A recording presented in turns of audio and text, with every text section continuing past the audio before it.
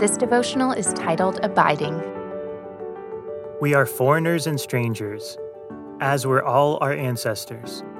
Our days on earth are like a shadow, and there is no abiding. 1 Chronicles 29:15. There are many places in Scripture that talk about the brevity of life.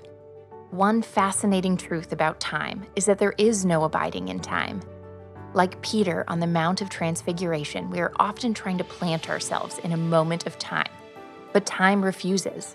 It marches on. There is no abiding. One step leads to another. One season, one circumstance, one setting bleeds into the next. That means there is also no abiding in circumstance. We are transient beings. Time makes it inevitable. This world is not our home. We are carrying passports to another kingdom. Time marches on, but truth remains. The reason truth is so important is because the truth is stable. It is transcendent. It is eternal. Circumstances are not our home. They are terrain in the passage of time on this earth. They provide a context for eternity, but they cannot be eternal themselves. A true perspective allows us to think of ourselves, our situations, and our choices in light of the eternity into which we will abide.